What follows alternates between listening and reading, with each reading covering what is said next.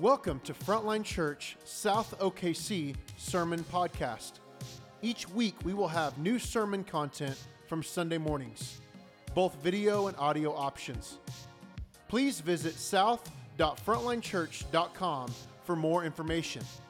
If you have any questions, need prayer, or have any other needs at all, please email hello@frontlinechurch.com. Thank you so much for tuning in.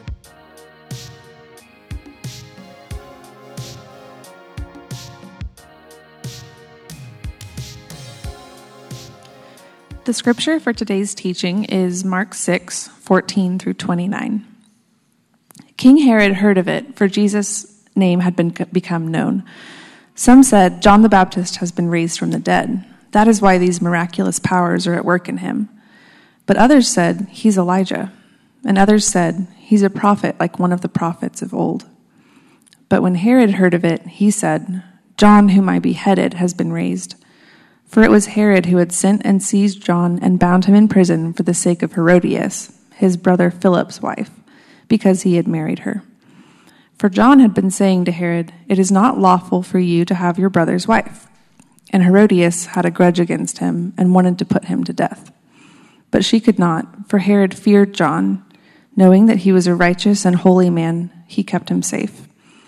When he heard him, he was greatly perplexed, and yet he heard him gladly. But an opportunity came when Herod, on his birthday, gave a banquet for his nobles and military commanders and the leading men of Galilee.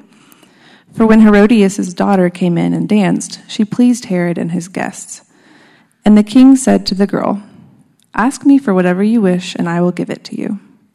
And he vowed to her, whatever you ask me, I will give you, up to half of my kingdom. And she went out and said to her mother, for what should I ask? And she said, the head of John the Baptist.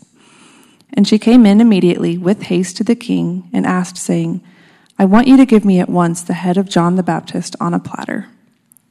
And the king was exceedingly sorry, but because of his oaths and his guests, he did not want to break his word to her. And immediately the king sent an executioner with orders to bring John's head. He went and beheaded him in the prison, and brought his head on the platter and gave it to the girl, and the girl gave it to her mother. When his disciples heard of it, they came and took his body and laid it in a tomb. This is the word of God to us. Thanks be to God. Thank you, Natalie. Good morning. Morning. Good to see you all. If you don't know me, my name is Sean, and I get to serve as one of our pastors here at South. And I just want to say, if you just heard Natalie read that story, and right now you're thinking to yourself, how is it possible that anyone can actually preach a sermon on that text? I just want to say you're exactly where I was about 5 days ago. That is exactly how I felt. Before Andrew left for his sabbatical that he's on, we just kind of divvied up the preaching rotation and gave out the assignments, and each guy got a few different things to preach. And I didn't look that closely at the things that I had been given. And now I'm realizing, I think I lost some kind of lottery.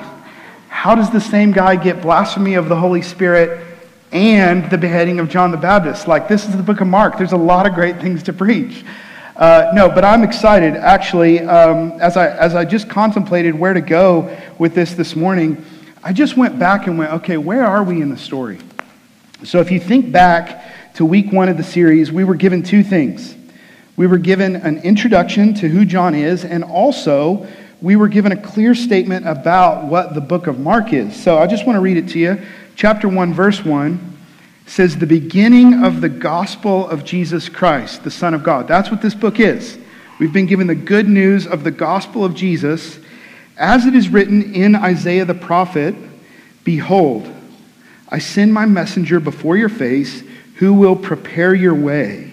The voice of one crying in the wilderness, prepare the way of the Lord, make his path straight. John appeared, baptizing in the wilderness and proclaiming a baptism of repentance for the forgiveness of sins. You remember John? He was like the main character before the main character. And John, he's imprisoned all the way back in chapter 1, and we don't really hear anything about him again until now. This is so strange.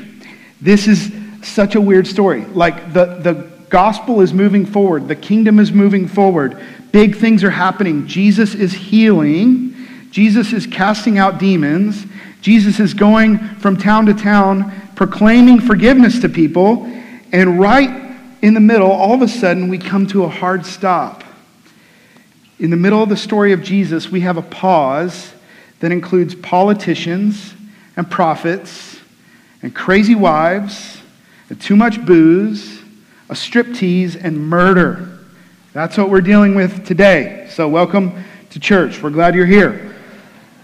Around 5 years ago, probably 5 years ago, I was still watching the show The Walking Dead. Now, I know probably nobody is still watching that show because it just got bad. It got terrible. But 5 years ago, I was really into it. And I loved the way that they would build the story, but what they started to do was the story would build and it would speed up and then it would slow down. It would speed up and then it would slow down. And what they started to do was crazy things, like they would do an entire episode. Like, I'd be in a place where it would be like a cliffhanger ending, man, I'm ready for the next episode, but you have to wait a whole week because you can't just, it's not Netflix. You wait a whole week, and then the new episode is like some weird backstory on some character that I didn't even know existed in the show, And I'm like, hey, I want to watch Rick Grimes lead these people and kill zombies. I'm not here for like some weird rabbit trail story of some guy that's going to die in 2 episodes. And you know what I'm talking about because you watch shows too. And they do that kind of stuff. And Hollywood does it because they have contractual obligations for how many episodes that they've got to deliver to the network. The Bible doesn't do that. The Bible doesn't have that. The Gospel of John actually says there's a whole lot more that could be written in this book, but we're only given the things that we really need to know. So why do we have a story like this today? 2 Timothy says, all Scripture, this is something I wrestled with all week, all Scripture is breathed out by God and profitable for teaching, for reproof, for correction, and for training in righteousness. We believe that. We really believe it. Every word of God is given to us for a reason. And so, we don't just get to skip today. I really did earlier this week, man. I was just like, I wonder if we could skip it. I wonder if we could just move on and get to the other great parts of Jesus doing miracles and healing people and doing all the amazing stuff that he's been doing. But as I dug into this, what happened is the Word of God did what it promises to do. It started to come alive to me. I started to see new things. And it started to convict me. And it started to shape me and grow me. And it started to give me hope in new ways. So I want to share some of that with you today. I think this whole passage, the whole thing that we just read, as crazy as the story is, I think it's all about discipleship to Jesus. I want to show you 3 things that I believe, if we don't just skip this, will actually help us to move forward as a church in the book of Mark from one of the strangest stories in the whole Bible. Man, I've just loved getting to sit in this text with you guys, to sit in the book of Mark. It seems like every week, one of our pastors, somebody is hearing, somebody on the team will hear another thing, or somebody will call or they'll email and they'll go, hey, it just seems like the Word of God is speaking directly to me through the book of Mark. I know a lot of you have felt that, and I love to see it, and I love to hear that, and I think there's more for us today. So here's what I want you to see. 3 things, 3 observations. 1, I want us to look at the question of discipleship. The whole book, the whole Gospel of Mark is asking one question: who is Jesus really? The crowds are starting to gather, aren't they? Like, people are starting to talk. Were demons really cast out? I don't know. Like, it seems like there's a story of a healing over here, and I'm just not sure about it. Man, I don't know. I heard that there was a little girl, like 12, 13 years old, and her parents really thought she was dead. And then Jesus showed up, and all of a sudden the girl was walking around. I don't know what to do with that. And people are like, those hurricanes that get stirred up in the Sea of Galilee? Man, I heard that he just stopped one in an instant. I don't know what to do with that. People are talking the stories of what Jesus has been doing and the things that he's been saying. They've made it to the top. They made it all the way to Herod. And now he's starting to ask the question, who is Jesus really? Their whole culture was asking it. The fame had started to spread. The things that he was happening, people were hearing about. And some said, I think this is Elijah, the great Old Testament prophet. And some said, no, I don't think it's Elijah, but I think it's another prophet like one of the great prophets of old. And some say he's John the Baptist, and everyone had something to say about who Jesus was and why he was doing all the things that he was doing. And the whole book, the whole Gospel of Mark, is moving us to a moment that's going to happen in a couple of chapters where Jesus is going to talk to his disciples, and he's just going to go, hey guys, we've seen a lot together. What are you hearing? What is everybody saying? Who do people say that I am, and who do you say that I am? Their culture, but also our culture, we're asking these questions. This guy Herod, he's a guy who's interested, but he's not changed. Did you notice in the story that it says that Herod actually gladly heard the things that John had to say? He was eager to hear these things. Like, they were kind of weird to him, but he wanted to hear more of what John had to say about the kingdom of God. He's interested, but he's not changed. And many in our culture, I would say, are interested, but we're not changed. Many in our city, many of the people that you work with, many of the people that you go to school with, people that come in and out the doors of this church are interested in the things of God. They're interested to hear the name Jesus, but they're not changed. There are people that are here with us regularly, or people that you know, that they know the name of Jesus, and they even think that they believe in Jesus because they believe that he was a real guy. They believe that he was a good guy. But listen, believing in Jesus and trusting in Jesus are really different things. They're two really different things. And Jesus today is inviting people to not just believe in him, but to trust in him. One is being interested, and one is about laying your whole life on the line. And most people that say they know Jesus aren't really ready for that. So you guys know Pastor Will, our worship pastor. He's been trying to get me to buy a road bike and go cycling with him and like get into this whole thing. And mostly I've resisted up to now because I just really want to keep making fun of him for doing it, you know? So like I got to wrestle with that in my heart. Like if I'm going to do this, then I got to lay this thing down because I really like giving Will a hard time. But we were laughing about it this week, and we went to lunch, and he was showing me, he keeps sending me all these, hey, here, check this out on Facebook Marketplace. Here's a bike. I think it'd be great for you. And we went to lunch, and we were looking at some of them, and we were just laughing about how weird the whole experience of Facebook Marketplace is. Because if you're trying to buy something, like you send a message, then you send another message, you never hear anything back half the time because these people that are selling stuff, they've got like 30 other people that are hitting them up, you know? But if you try to sell something, it's an even stranger experience because you put something up there and you go, hey, this is what I think it's worth. This is what I like to sell it for. And people immediately come back with the question, what's the least you'll take, right? Everybody asks, what's the least you'll take? Hey, can I just say, this is the question people are asking of Jesus in our culture. What's the least you'll take, Jesus?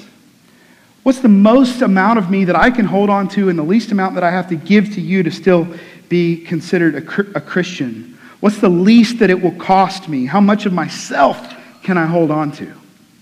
This is the question that people are asking. And some are willing to really engage the question, who is Jesus? And some just really aren't. And John the Baptist, in this story, he had something to say about who Jesus is too. He's the guy that he was talking to his disciples. He was talking to people. The crowd is kind of gathering. And he sees Jesus from a distance. And he goes, hold on, everything that I have to say can wait. Behold, the Lamb of God who takes away the sin of the world. And he pointed to everybody, look at Jesus. John got it right, and it cost him. It cost him. And the second thing that I want us to see today is that not only is there a question of discipleship that needs to be wrestled with, there's a cost of discipleship, isn't there? There's a cost. I believe that there's a reason that Mark waits until now to break this part of the story to us. There's a literary tool that scholars and theologians talk about when they talk about the writing of Mark. They call it a Markan sandwich. And that's basically to say a lot of times in the Gospel of Mark, he does this thing where he's writing a story and he pauses and he suspends the story and he tells us about something else. And then he comes back and he finishes with the last part of the sandwich. And he's doing that here, I believe. Think back to where we were last week. You remember Chad was with us, and we see Jesus sends out the 12 disciples. They're regular people. They're full of fears. They're full of doubts. And Jesus just tells them, hey, go out, and I want you to, heal the sick. And I want you to find those that are demon-possessed and cast out the demons. And they come back to Jesus. They're like, we had no idea if it was going to work or not, but it did. It worked. And they're all like, this is amazing. And it was a pretty encouraging story, right? Think back to the other side of that, though. The beginning of chapter 6, Jesus says something to him that I think can be lost if we're not careful. He says, hey, there's going to be pushback. There's going to be times where you feel resistance. There's going to be times where it seems like the kingdom of heaven is advancing and the message is advancing, but it's not without resistance. And he says, hey, they did it to me. You just better rest assured they're going to do it to you too. Some days it's going to get ugly. Some days you're going to wonder why or if any of this is true or worth it. This is what Jesus says to him. And then in Hebrews chapter 11, I just want to point you to this for just a second. We're not going to go there, but in Hebrews chapter 11, it's this whole chapter that we call the Hall of Fame of our faith. It's all these stories of all these people in the Old Testament that did amazing things, amazing feats of faith for God. And it says that all of them died without seeing the promise. So they're doing all these things and they're just believing by faith that God's got them somehow, somewhere or another. God's got a way of working things out. And they all died without getting to see the promise. And then it says this amazing, shocking thing. It says some of those people shut the mouths of lions and some were cut in two. Some days as a disciple of Jesus, you shut the mouth of a lion and some days you get your head cut off. That's shocking. I don't think everybody's ready to hear that. Some of the disciples, man, they see some amazing miracles happen, but not all of them. It's like right in the middle of the story, right in the middle of the sandwich, Mark goes, hey, but before you think it's all sunshine and roses, I just want to remind you of another guy. You remember there's another disciple. His name is John. He's actually the first disciple. He's the cousin of Jesus, the forerunner to the Christ. He's the one that came and said, hey, in the wilderness, in the broken places, in the dark places, make way for the kingdom of heaven. Here it comes. Something different happened to him. And it's like if you or I were designing the economy of the kingdom of heaven, we'd all go, that guy deserves a medal. Like that guy was doing it. This guy was the real deal. Let's get him like a cozy retirement home to settle down in. And that's not what happens. In Matthew chapter 11, there's this shocking interaction that I want to share with you. Shocking interaction between Jesus and John the Baptist. What happens is John is in prison and he sins.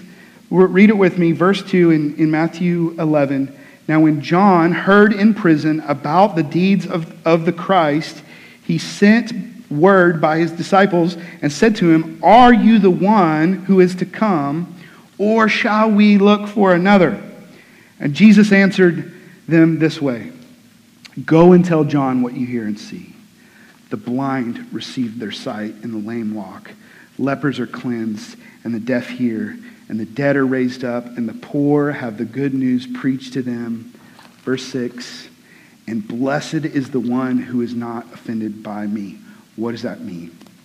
Well, all of this, everything that Jesus just said to send back to John, is quoting Isaiah 61. And it's this amazing prophecy about what would happen when the Messiah shows up. And he says everything that is listed in Isaiah 61 except one thing. You know what it is? All these great things are going to happen, but also the captive is set free. He leaves that part off. And it's like he's saying to John, hey, yeah, I am the one. I am the Messiah, but following me is going to cost you something. And blessed is the one who's not offended by that bad news. Hey, not all of us are going to be asked to die for our faith. Probably most of us, or maybe none of us will. But dying for this faith is actually not that far off from us. What a reminder that we have this week. It's still happening every single day. Hey, the church in Afghanistan, they're reading this text very differently than we're reading it today.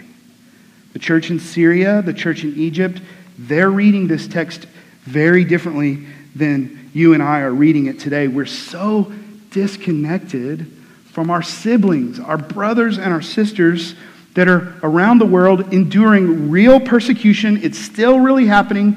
You and I, we're gonna go to lunch after worship today. Some are going to be killed for their faith. We should allow this to trouble us greatly, and it should drive us to cry out to God our Father for our brothers and our sisters, our siblings in Jesus. Might not cost us our life, but discipleship to Jesus will cost us all something. There's this moment in the life of Jesus when he goes to Peter and he says to him, you remember the story? He says to him 3 times, Peter, do you love me? And Peter's like, yeah, Lord, yes, I love you. And he says to him again, but do you love me? Yes, Lord, you know I love you. Okay, Peter, I'm just going to ask you one more time. Do you really love me? Yes, Jesus, you know I love you. Why do you keep asking? And he goes, okay, if you love me, I got to tell you something. There was a time when you were younger, when you dressed yourself and you went where you wanted to go, right? And he says to Peter, there's coming a day when you're older where someone is going to come to you and they're going to dress you in a way that you don't want to be dressed, and they're going to take you to a place that you don't want to go. And he's saying to Peter, and it says explicitly in the text, he told Peter this because he wanted him to know the way that he was going to die. So Peter hears this, and he's like, okay, this is not the conversation I thought we were going to have. And he goes, what about this disciple? Well, what about that disciple? And Jesus goes, hey, don't worry about them, because the cost of discipleship for them is going to be something different than what I call you to. The cost that's going to cost you is different than what it's going to cost them. It might cost them more. It might cost you more. And I just don't think that this is only for people in the first century or Afghanistan today to consider. Following Jesus will cost something to everyone. I just don't think that we consider that as deeply as we really should. It will cost us all something. There are 1,000 ways that I could talk you through, but just consider this with me. Some in our church are right now in what they feel to be a lackluster marriage, and the temptation is crouching at their door to try to convince them to give themselves to another person that is not their spouse. And what they have to decide is if following Jesus and remaining faithful to him is worth it, or if they're going to give in to their own desires. They have to count the cost. We have single people in our church that feel the pain and loneliness of same-sex attraction. Every single day they feel it. And yet, what they've had to consider is following Jesus against my own desires worth it? And what they've said to their community group is, hey, you know what? I'm just in a place where this might feel hard, but for the rest of my life, I might be single. Or Jesus might change my desires. I don't know, but either way, I'm following him. Because where else am I going to go? He alone has the words of life. That's the cost of discipleship. There are people in our church that could make a whole lot more money if they would only for a little bit bend on sin and righteousness and what it means to live a life of integrity to the glory of God. They could make more money, but they're going to have to decide, is following Jesus and remaining faithful and obeying him, is it worth it? There's a cost to following Jesus. And hey, we might not, like you and I might not ever come to a place where we speak to a tetrarch or a governor or a king about his inappropriate relationship with his wife's, with his brother's wife, with his sister-in-law. But hey, there's probably going to be times at work or at school or wherever you find yourself where somebody makes a racist joke that they think is really funny, and it's your job to speak up and go, man, that's really not funny. There's going to be times where somebody disrespects his wife in front of you, and it's your job to speak up and go, hey, man, that's really not funny. If that feels weird, it should feel weird. Like, if we're going to swim against the culture, we should feel a little weird, and the people around us should feel like we're a little bit weird. And I don't know what it is for you, but you should. I don't know what the cost of discipleship is for you, but if you don't feel it, you should ask yourself, why am I not feeling it? Because there's a cost to following Jesus. John the Baptist, this guy, he said from the beginning, all the disciples, they were coming to him and they were like, hey, John, it's weird. Like, remember when your line was really long to baptize people. Now it kind of seems like Jesus' line is really long. Like it seems like you're kind of less popular than Jesus. What are we going to do about it? And John's like, yeah, that's what should happen. That is what should happen. For the kingdom of God to advance in my life, my own kingdom has to decrease. Remember, he said, he must increase, I must decrease. And in your life, and in my life today, for the kingdom of God to advance, the kingdom of your own desire and your own success has to be something that you're okay with diminishing. Hey, it might just be that in following Jesus, you find yourself to be wildly successful. I hope that's true. I have friends that's true. I have friends like that. It might just be that in following Jesus, you find yourself giving up everything but gaining your soul. I have friends like that too. And as the kingdom of God moves forward, the people of God have to stand firm against the sin in our own lives and the sin in the lives around us, even at the risk of losing our heads or our jobs or our money or our friends. There is a reason that it's called sticking your neck out when you stand up for something that's hard, right? There's a reason for that. This is a picture. This is the picture that we have of John and Herod. One was killed, and on the surface, it looked like he had everything. He had everything. He had a kingdom. He had money. He had his brother's trophy wife. He had friends that would just tell him all the things that he wanted to hear. But what does it profit a man to gain the whole world and lose his soul? For the moment, it seems like the kingdom of the world is succeeding and rising. For the moment, it seems like Herod is successful and the kingdom of Jesus has just led to this terrible, senseless death. But as we sit here today, the kingdom of Herod is long past.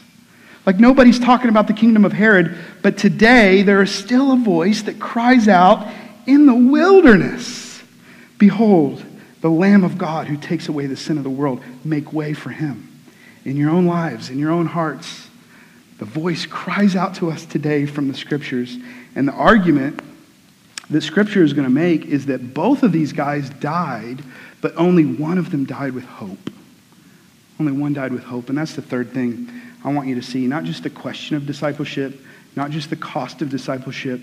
I want us to see the hope of discipleship. So we get to the other side of this Markan sandwich. And chapter 7, verse 1, what we're going to see next week is that the disciples actually pick up where they left off. They just move on. And in the Matthew account, it says after John's death, they buried his body and they went to speak with Jesus about it. They go and they talk to Jesus. And if you read that account in Matthew, Jesus is strangely silent. You ever feel like Jesus is just strangely silent? Jesus hears the news of the death of John, and he doesn't say, hey, let's go heal him, and let's go fix all this. Let's go, guys. It's not what he says. He just goes, all right, let's move on to the next town. Why? Why does he do that? We know that he can. We've already seen him heal a little girl that was dead. We've already seen him cast out 1,000 demons into pigs. We've already seen him stop a hurricane. Like, is there really any doubt at this point that bringing John back from the dead and putting his head on is too much for Jesus? I don't think so, but why not? Do you ever have a clear idea of what you need from God? And it's more than a clear idea. It's like you're crying out to him. You're pouring your heart out, and you're seeking, and you're asking, and you're knocking, and you're saying to him, God, this is what I need from you. And the more that you ask, and the more that you seek, and the more that you knock, the quieter it gets on the other end. You ever have those times? Because I have those times. I love to sing the song that we sang just a few minutes ago, the verse that says, praise to the Lord, who in darkness of sin is abounding, who when the godless do prosper, all virtue confounding, sheds his light and chases the horrors of night. If you don't understand what all that means, it's basically praise to the Lord when nothing makes sense. When everything seems upside down and backward, praise to the Lord anyway. I sing that verse with tears in my eyes Sometimes because I believe it, and sometimes because I'm asking God, will you help me believe this again? I really need you to help me to believe it. Remember the big idea 2 weeks ago? We had the text that Brandon preached on Jairus and his daughter. Jairus comes to Jesus and says, my daughter is at the verge of death. Will you come heal her? And he's like, let's go. And on the way, the woman touches his garment, reaches out, and she's healed. And Jesus is like, time out. Let's have some time with this lady. Let's talk to her about what it means to obey. Let's talk to her about what it means to follow me. Let's talk to her about what it means to be healed by me. And Jairus has got to be like, Jesus, can we just do this another time? I told you, she's about to die.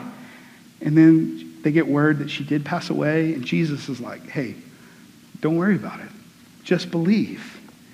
The whole big idea of that text was Jesus knows what he's doing. What makes sense for you and I is for Jesus to go back and fix everything and bring John back. And it's not like, Jesus is not in this place where he's like, oh, that guy John, he doesn't matter. It's his own family member. And he says this amazing thing in Matthew 11. This is Jesus talking about John. He says, truly I say to you, among those born of women, there has arisen no one greater than John the Baptist. That's how he felt about him. Yet the one who is least in the kingdom of heaven is greater than he. Translation, the kingdom of God is often upside down and backward and makes no sense to us in the moment. Jesus knows more than we know. I have to remind myself of that often. Jesus sees the big picture and we see in part. He knows that this current moment is not the end for John.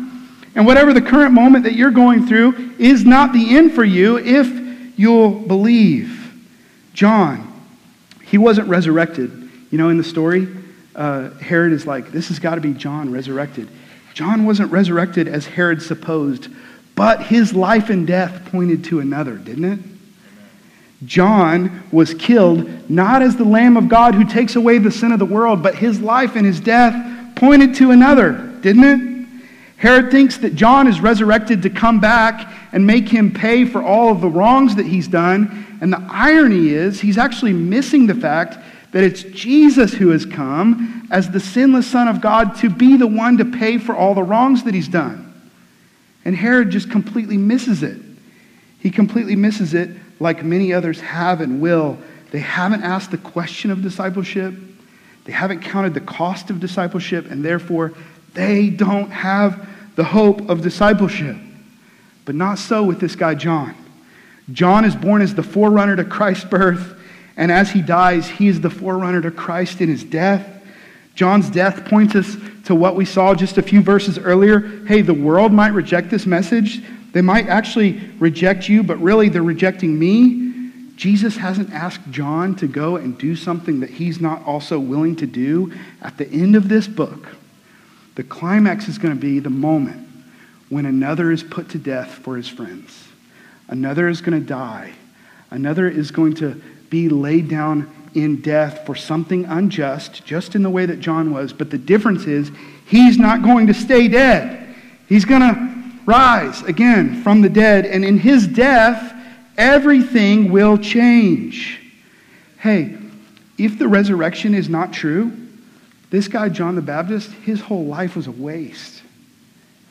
If it's not true, then Paul actually says, your life and my life is meaningless. And we're to be pitied most of all people.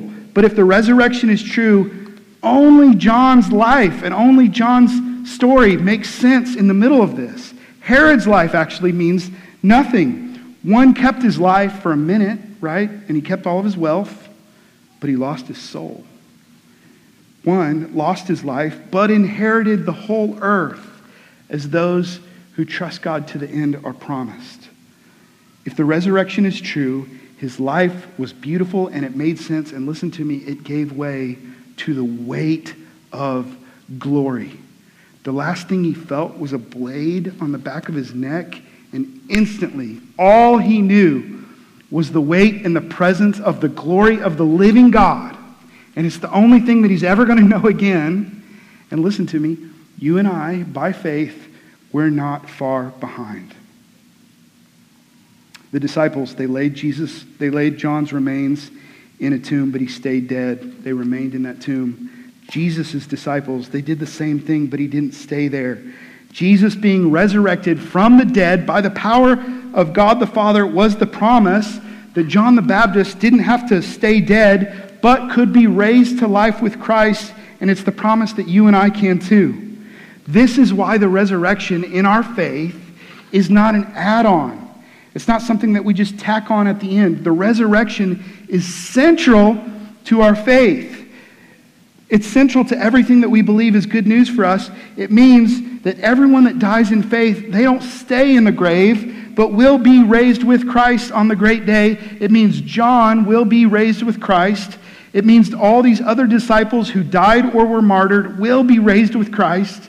It means all of the saints throughout time and history will be raised with Christ. My great-great-grandfather and grandmother, and you and I, by faith, will be raised up with Jesus no matter what this world throws at us.